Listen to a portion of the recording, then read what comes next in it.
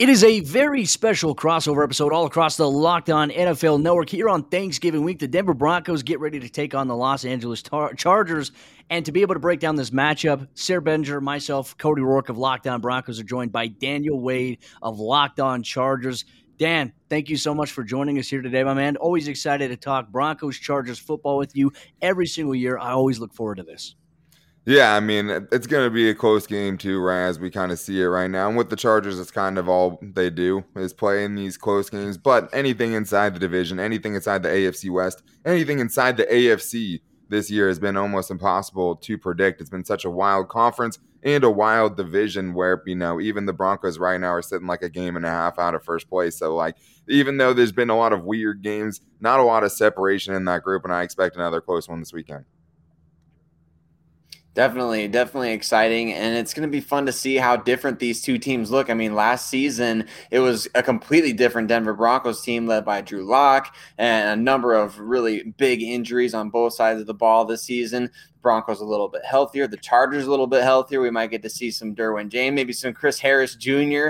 coming back to Denver in this game. So I'm pumped about it. I can't wait to see what goes down. And man, I mean, the Chargers, I watched that Sunday night game against the Pittsburgh Steelers, and I was sitting there thinking, man, I can't believe this is about to happen after all that we just saw for 3+ quarters. But I'm sure that had you just ripping hair out of your head and just driving you nuts at how could this possibly be happening. But excited to see this matchup coming off the Broncos bye week for sure.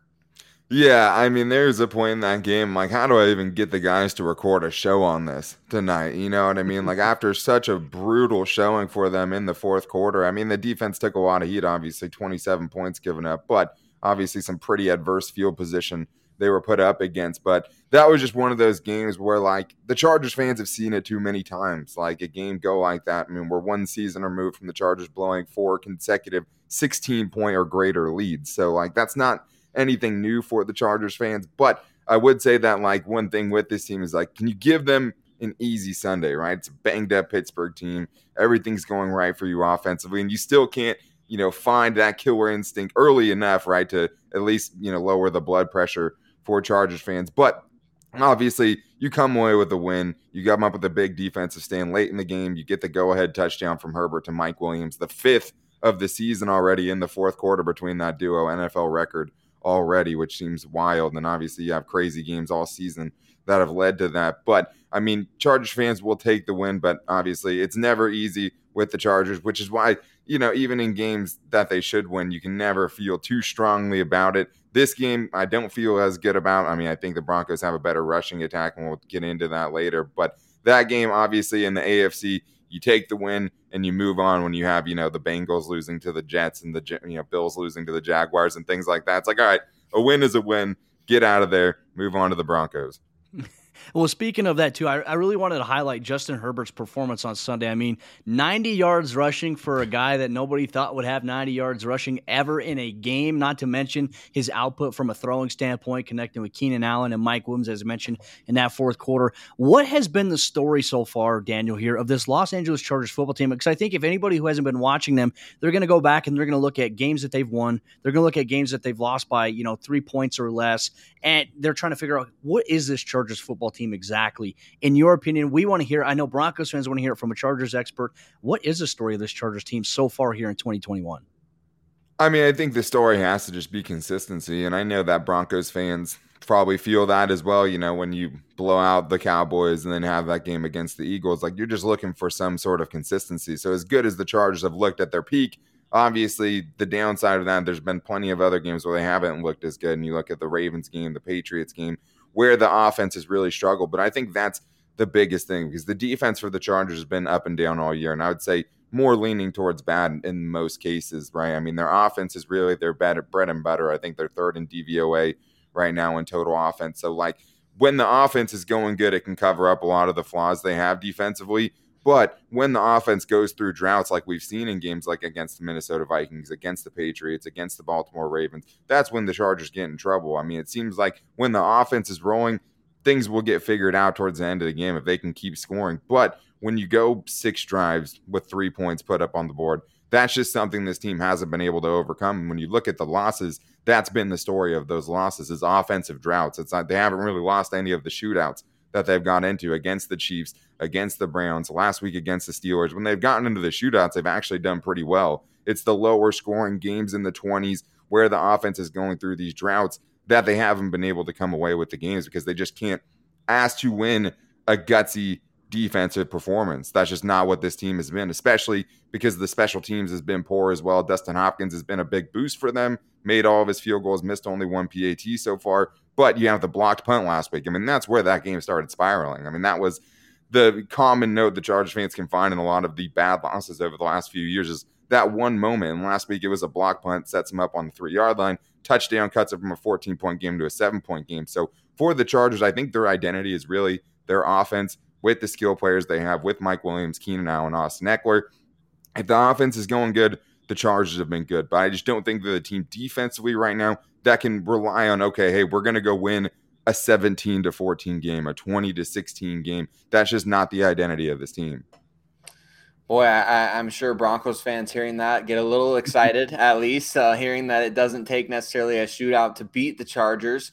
And certainly we resonate with the special teams issues. That has definitely been a common theme for years for the Denver Broncos.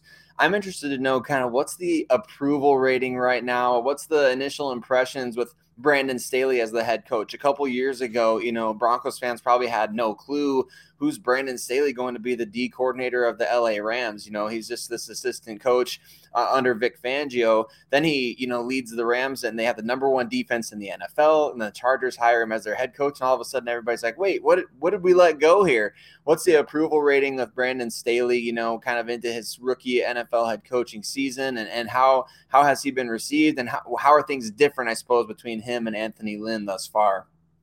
Yeah, I mean, a lot of differences, I would say, first of all, between him and Anthony Lynn. I mean, Anthony Lynn was the leader of men type of, coach, obviously former running back, had some ties as an offensive coordinator, but that wasn't really what his bread and butter was. He was there to kind of change the culture, move the Chargers into Los Angeles, to be a calming force among some turbulent waters. And I think last year he did a good job of that, especially when some off the field things were happening. He was the guy that was giving the players the voice and did a lot of good things in that aspect. That being said, I mean, Brandon Staley is pretty much the polar opposite of him analytically, right? As far as going forward on fourth down, as far as what they're doing on those fourth down plays, Brandon Staley has been widely accepted. I mean, if you want to talk Joe Lombardi, until last week, the offensive coordinator wasn't as, raved about in Charger circles. But I think everyone's still pretty much on the Brandon Staley train. I mean, his opening press conference brought a lot of people in. I mean, he just got up on the podium. He's so transparent. It just doesn't sound like what you hear from a lot of NFL coaches who are keeping things close to the vest and giving cliche answers. Like,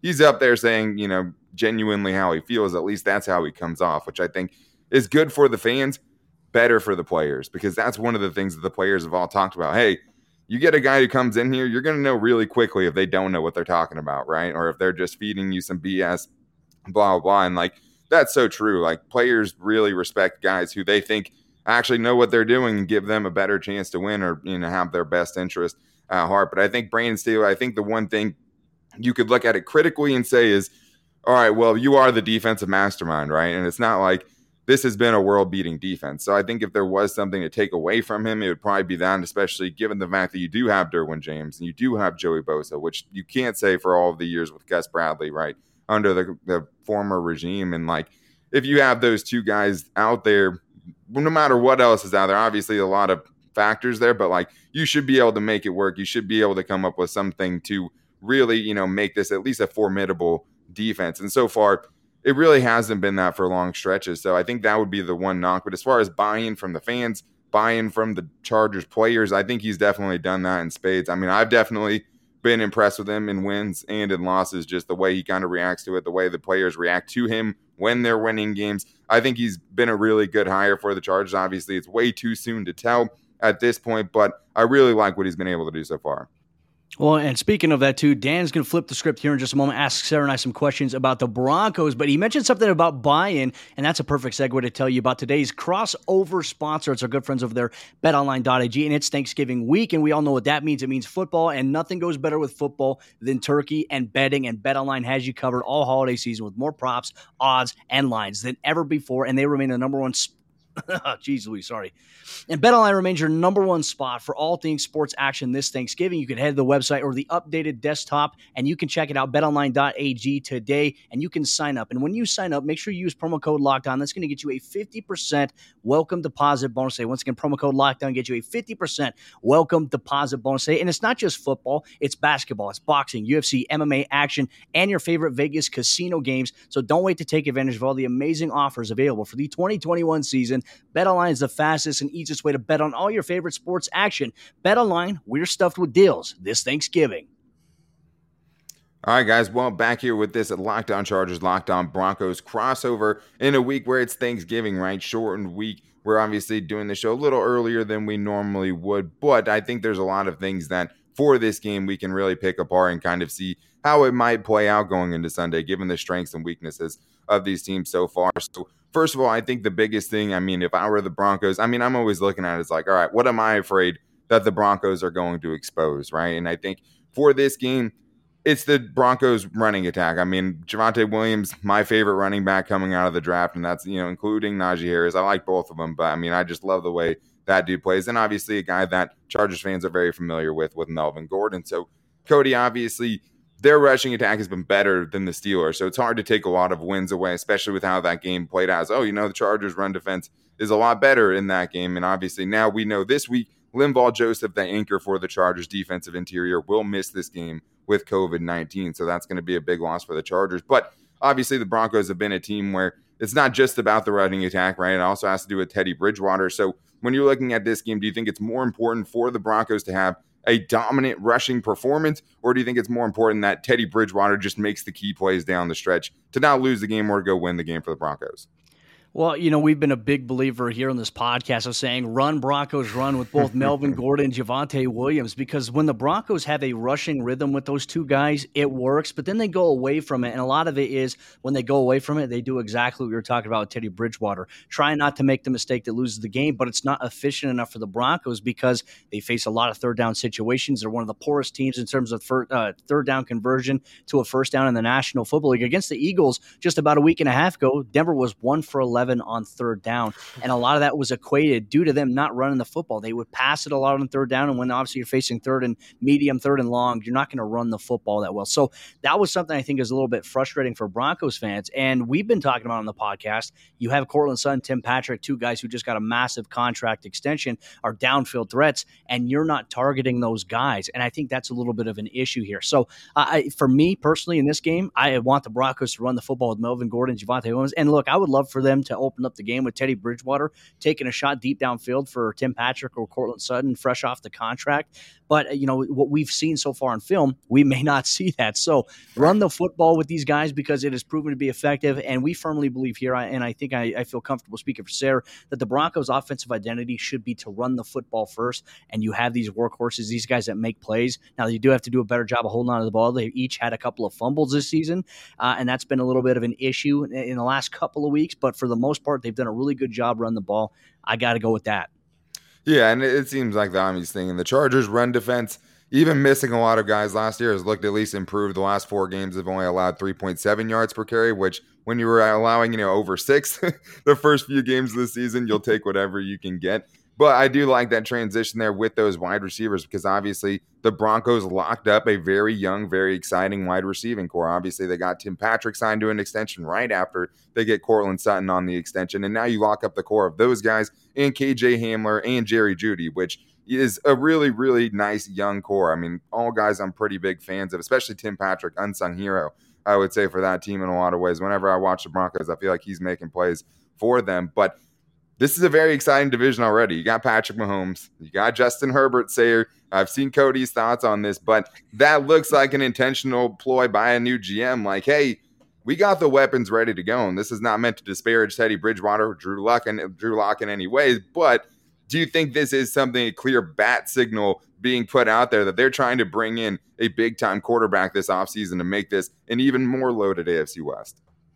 Yeah, I definitely do think so. I don't know what exactly George Payton might have up his sleeve. We had all those rumors on draft night about Aaron Rodgers, and there was rumors about, the Broncos maybe made an offer or at least checked into the price pretty seriously about Matthew Stafford. And, they've been connected to just about every quarterback since Peyton Manning retired, right? Even Tony Romo before he accepted the job with CBS. I mean, there was a great era of when Tony Romo was the Denver Broncos quarterback in all of our minds. So, but I do think that that's definitely going to be the route they go. George Paton has talked about the fact that he's using John Elway this year as really a sounding board. And I think that you're seeing a bit of just that transition from, George Paton taking the mantle from John Elway, re-signing a few of the best moves that John Elway has made in the post-Peyton Manning era, Justin Simmons, Shelby Harris, and obviously now the two receivers. But one of John Elway's big-time calling cards was he was always interested in those veteran QBs, ironically, up until the year that Tom Brady became available.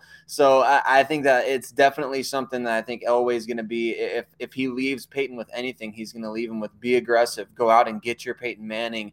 And I know that's easier said than done, but man, it does feel more like, I heard somebody put it this way one time, like, quarterbacks in the NFL are kind of becoming more like stars in the NBA, where they can sort of just dictate where they want to play. We saw Deshaun Watson try to do it before his off-field stuff came up. Russell Wilson put out there the teams that he would want to play for. Obviously, Aaron Rodgers in this whole offseason deal. So I think there's a better chance the Broncos could acquire a really good veteran than in years past. And obviously, you mentioned why they need to do it. Justin Herbert and Pat Mahomes. Those are the two main reasons why you go out and you get that veteran QB that can put you over the top.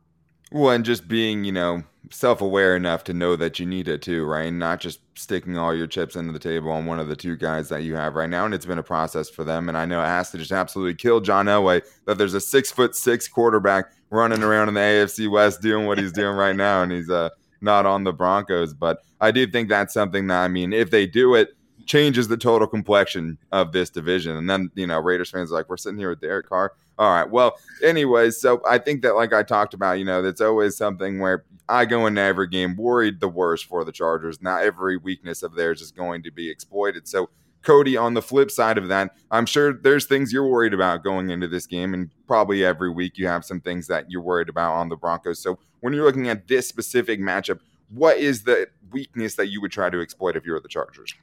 Well, right now it depends a lot on the health of the Broncos' inside linebackers. Baron Browning and Kenny Young have been named the solidified starters since the last couple of weeks, but Baron Browning's been dealing with back spasms, and then he had to leave the game against Philadelphia, and they had to throw Curtis Robinson in, who struggled. He's an undrafted rookie guy. He's the 6th or 7th guy on the depth chart, so nothing against him, but he was put in a tough position, and unfortunately for the Broncos, they really struggled at stopping the run there. So I'm hoping that Baron Browning and Kenny Young can both be healthy, both be in there, but really it's just the Chargers offense, because at any point they can strike. That's one thing we've seen from Justin Herbert. You can get them, let's say your first two drives against them, you force them to go 3 and out, or you force them to punt the football away after a long drive.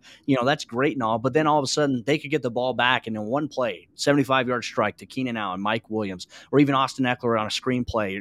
They have so many dynamic weapons here, and not to mention with Parham at tight end, who's, in my opinion, one of the biggest, fastest guys outside of Darren Waller in the NFL. And then you take a look at, Keenan Allen, Mike Williams, obviously, you can throw the ball up to Mike Williams. He's going to come down with it. And then you factor in Eckler. And then Guyton out of the, in the slot can get downfield. They just have contributions from so many guys. For me, I'm looking at that. I think that the Broncos, I love their secondary. I love how they match up with Ronald Darby, Patrick Surtain, Justin Simmons, Kareem Jackson. I'm a little bit worried inside the nickel right now. I know Kyle Fuller more than likely is going to be there as Bryce Callahan continues to deal with an injury, and hopefully he can come back soon for that next matchup that they're going to have against the Chargers. Hopefully he'll be back by then. But looking at that, I'm worried about linebacker a little bit. I'm worried about the defensive interior, who had a hard time getting a pass rush or even pressure on Jalen Hurts, and he hurt him with his legs. And so for Justin Herbert coming off of a 90-yard rushing game, these are some things I'm looking at here for the Broncos that I'm a little concerned about. Yeah, well, it's going to be interesting, too, just because the, knowledge the coaches have on each other, the Staley, Vic Fangio whole part of this equation, and knowing, what the other teams like to do and how each on offense can try to exploit what they know about the other team's defensive tendencies. So I think that's going to be huge. I know Chargers fans are going to be very happy that Bryce Callahan isn't going to play in this game, because you said, hey, throw it up to Mike Williams. He's going to come down with it.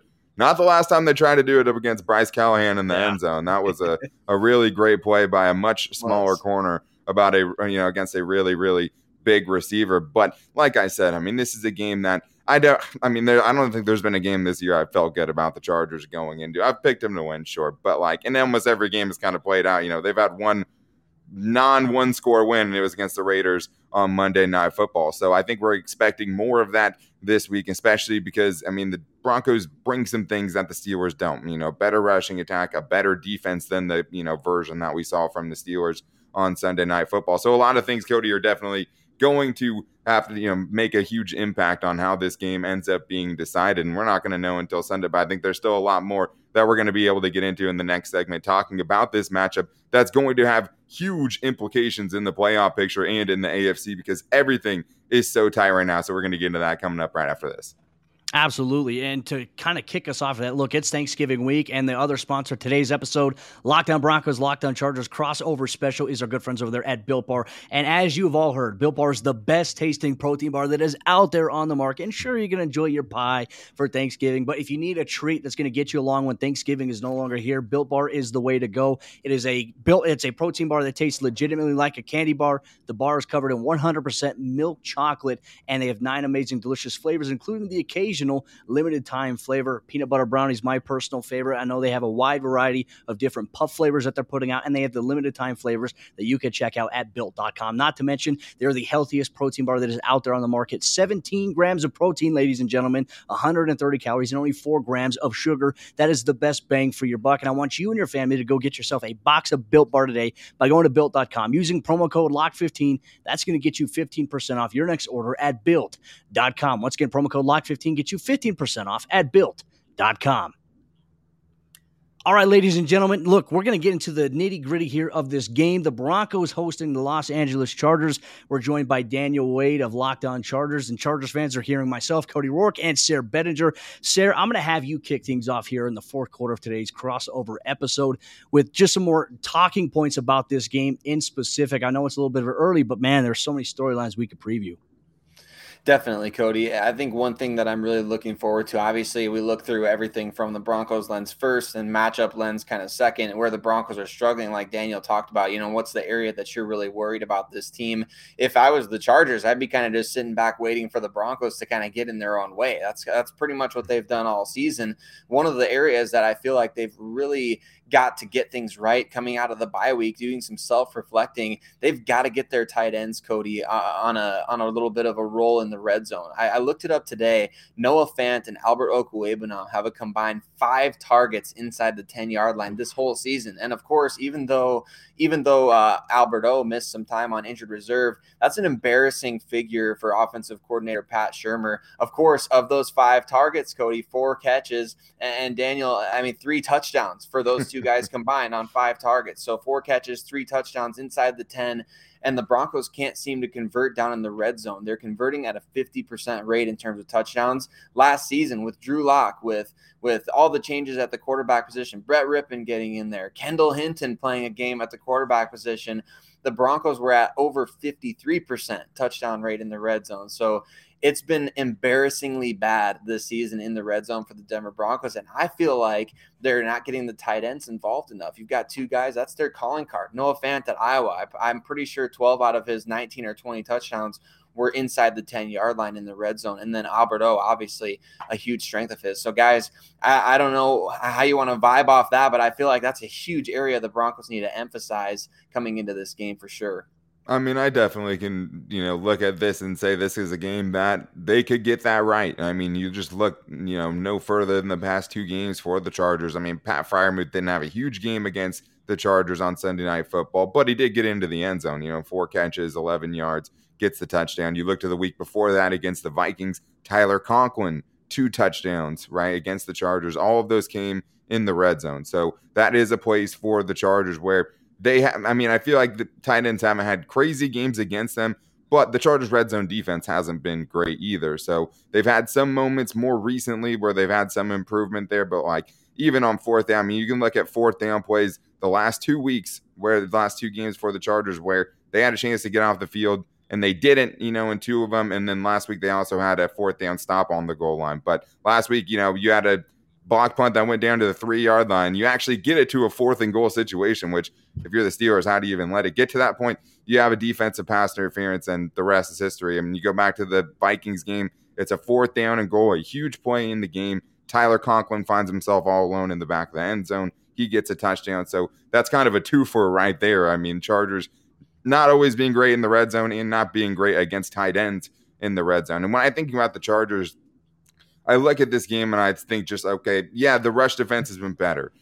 Still going to be a lot of young players out there. I mean, Linval Joseph will miss this game. You're probably going to get Jerry Tillery and Christian Covington, two of your top 4 interior defensive linemen back this week off the COVID-19 list. But one thing I would say about that is bringing Jerry Tillery back doesn't necessarily make you better against the run. I mean, honestly, I do think he's been a hindrance to the Chargers' run defense this year, even as a first-round pick. I know they want to get him out there.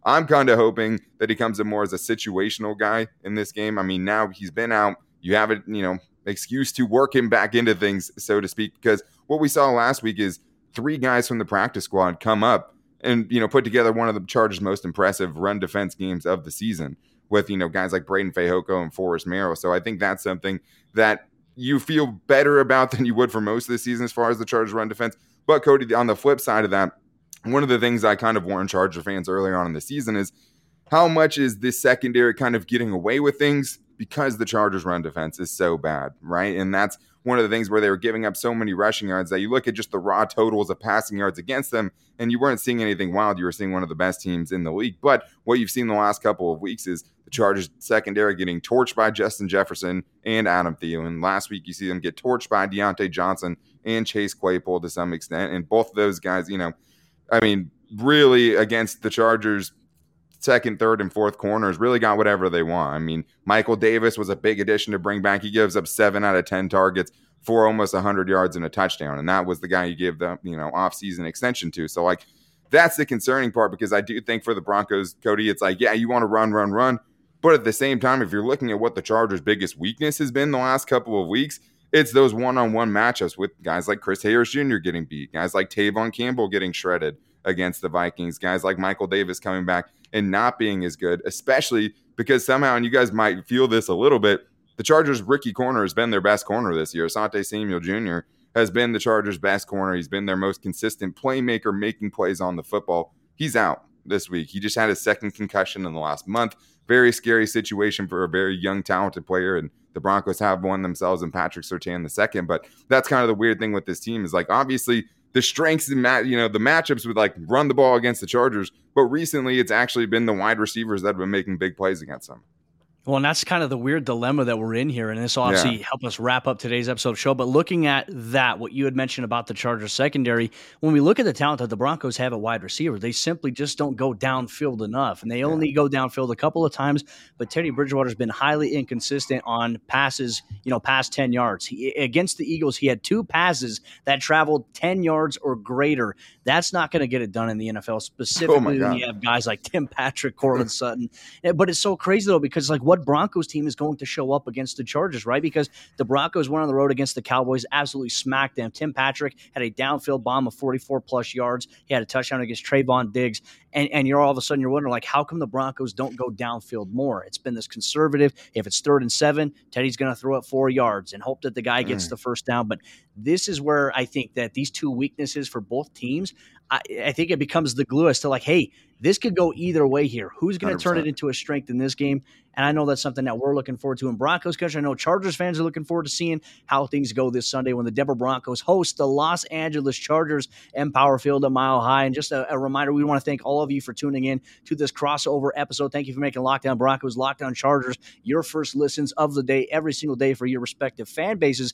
And we want you all to have a very happy Thanksgiving with your friends and your family. It means a lot that you listen to us talk football every single week. We can't wait for Sunday. Daniel, it was great talking with you. Sarah, great seeing you as always. Broncos country, Chargers fans, appreciate you. Look forward to interacting with all of you during the game on Sunday.